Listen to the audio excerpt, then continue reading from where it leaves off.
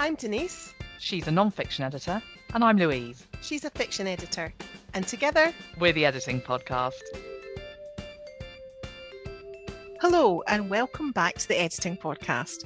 So this episode follows on from the previous one and offers you 5 more tools that can help any editor or proofreader work more efficiently. That's right. So this time around, we're going to chat about using online dictionaries, online style guides, templates, Microsoft Word styles palette, and speeding up work in Word by using wildcards and the find and replace tool. Yeah.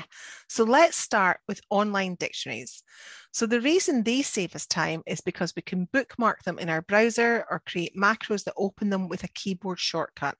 And that means they're quick to access. They're also much quicker to search than printed dictionaries. So if you're a member of a UK library, you can probably access, not definitely, but probably access Oxford dictionaries for free by logging in with your library card number. Otherwise, the annual subscription is around, I don't know, I think it's only about 17 quid. It's actually, and I'll tell you, because I renewed mine yesterday, it's something like £16.65 or 66 or something like that. So it's under £17, which is an absolute steal. Can I just say? Am I right in thinking then it's not a member of a UK library, but of an English library, or perhaps, but maybe not all the 4 nations? I'm not sure. Because I know that in some areas in England, you can't get access through your library. So it very much comes down to your local council. Right. So it might be just Glasgow's rubbish. I actually don't know. I maybe could get it through my library. To be honest, didn't check. Just went for the fair enough. Just went for the it's only 17 quid and I don't need to investigate. I can just it's fair on enough. My browser bar. So there you are. There you go. Okay. That's fair enough. Fair enough. Moving on. Think what you could have bought me with 17 quid. £17, half a bottle of gin. I know. Shame on you. You need to sort that out. Sorry, missus. Okay, where are we? Oh yeah, okay then. Right. So another really good option, yes, I was using this today, is Merriam-Webster's free online dictionary and thesaurus. Now we like using this when we want a resource that top lines American spellings. But like all good resources, Merriam-Webster takes care to include variants. So it's a good all-round efficiency tool. It really is, yeah. I love it. And I don't have anything else to say about it. It is what it is. Just it is use what it. It is. Yeah, use it. And it does. Yeah. I think it's the online versions, the free versions are really good. I don't have paid access. No, neither do I. I use it. This is another one. It's on my browser bar, my quick access, so it's there all the time. Yeah. So next up is online style guides. These 2 are brilliant for editorial efficiency because they're keyword searchable. So the Chicago Manual of Style is a great example of a style guide that's massive in print form. Think doorstop. And somewhat unwieldy when you're not quite sure which section to check for the answer you're looking for. And the online version of that changed my editing life because with just one keyword, I'm able to see at a glance the multiple sections that might be relevant. And it's great value too. So I think if you subscribe for 3 years, it works out around $37 a year. Yeah. And I think if you use Chicago Manual of Style all the time, that's a fabulous resource to use. I don't use it as much. And in fact, I still use my my print version when I do use it, but it makes me feel like I'm some kind of researcher in some ancient old library when I'm flicking through loads of pages with my glasses on the end of my nose, trying to find something. I quite like that, and, that's a thing actually, because sometimes because there will be people listening who'll go, oh, would I enjoy flicking through the pages, and fair dues. There are times when I'm really into my print books. My Kindle is lying somewhere in a heap. I like the feel of the pages, and some people like to do that when I'm working. But liking it's fine. Yeah. It's just but when we're flicking through pages, that's we're less efficient, and it's okay. And we are talking efficiency things here. Yeah. Yes. And if you want to be less efficient, go for it. Go for it. Yeah. You might like the smell of it, for example. I do. Yeah, I do. And I like the weight of the paper as well. And this is completely off topic. We should stop talking about this. But anyway, so that's the one that I like looking at in paper. But the online one is brilliant. I absolutely agree. Yeah.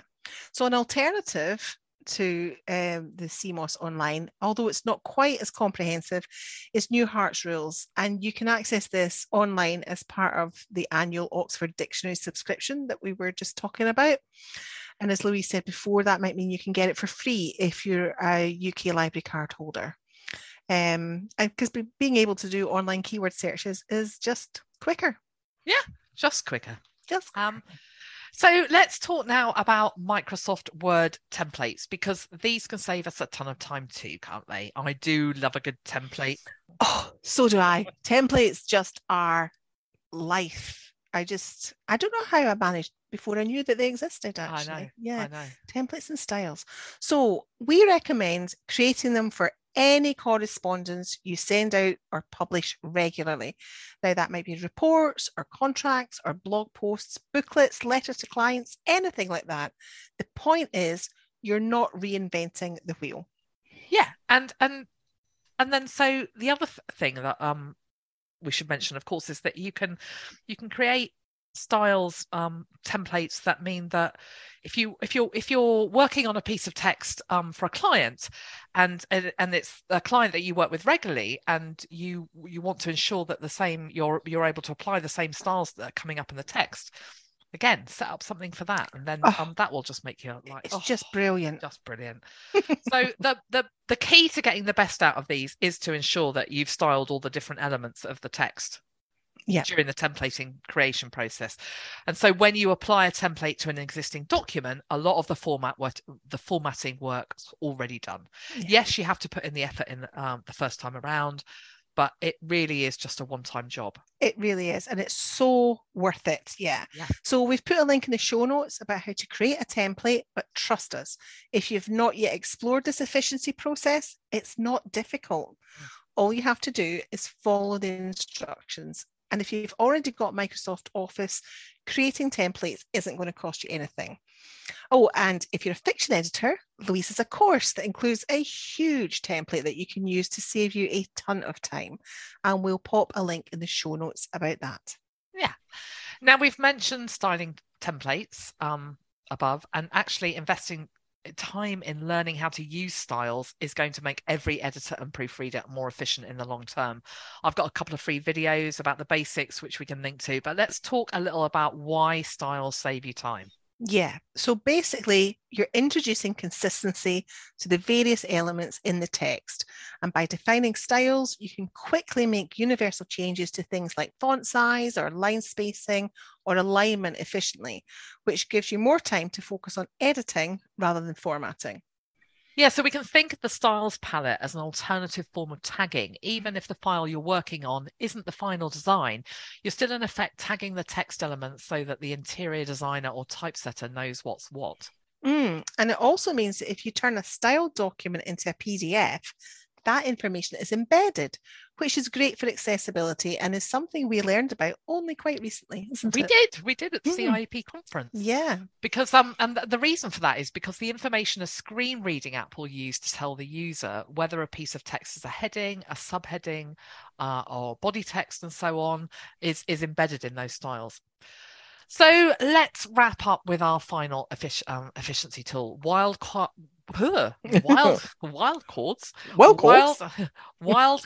and the find and replace tool. So find and replace is just gorgeous, isn't it? It is. It's so simple, but it's so powerful as well. Yeah. And when you're working in Word, it absolutely does what it says on the tin. You tell Word what you want it to find and how you want to change it.